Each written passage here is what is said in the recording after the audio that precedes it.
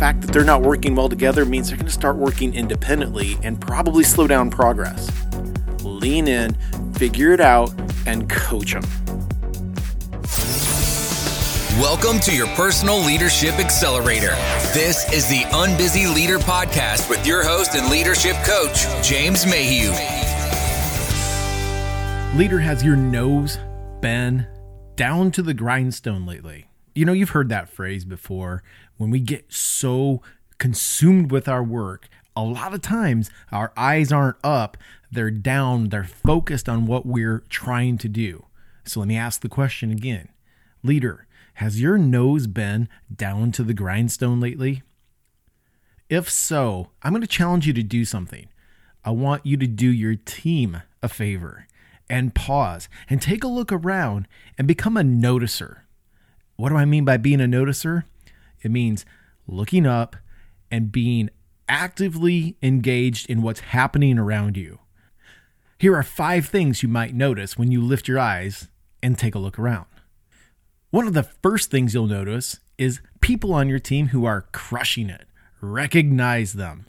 Call them out. Be specific when you find it. That is a great form of feedback that we just don't do enough of normally. Number 2, you're going to notice people who aren't working well together. Coach them. It could be as simple as you have great people, but they have maybe a different strength set, or they just aren't communicating well. When your nose is to the grindstone, you're missing it. And the longer that you miss it, the fact that they're not working well together means they're going to start working independently and probably slow down progress.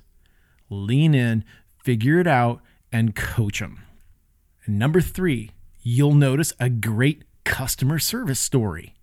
Champion it. When you get close to what's happening with your team and with your customers, you're going to hear about all of the cool things that they have done that has delivered a great experience for one of your customers. Be a champion of that. Make sure you're telling that story. Make sure that you're recognizing that behavior and what they did specifically, and use it in your trainings. And if you can, tie it back to one of your company values. Number 4, you may discover a toxic situation within your team that you weren't aware of. Crush it. If you ever want to design a high-performance culture, you must ruthlessly eradicate toxicity. That means swift and decisive action. It could be that you have a pocket of toxicity where you've got 2, 3, 4, 5 team members, or an entire team that is just working against you day and night. Be decisive and crush it. And number 5, you'll notice market shifts. These could be huge opportunities. And if your nose is down to the grindstone and you aren't paying attention, they're going to sneak up on you and pass right by. So pick your eyes up, be a noticer so you can capitalize on opportunities. So to summarize, if your head is down and you're so focused on the minutia of the day-to-day things, and you do not have your eyes up and you aren't noticing things, you are guaranteed to miss growth opportunities within your team, within the market, for your entire organization.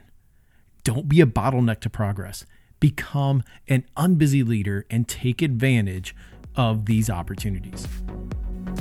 If you have an idea for a topic, a question you'd like me to answer, or you want to agree or disagree with something I've said, send an email to coach@jamesmayhew.com. We want to thank you for being part of the Unbusy Leader podcast. And remember, the Unbusy Leader releases the talent, passion, and skill of everyone around them.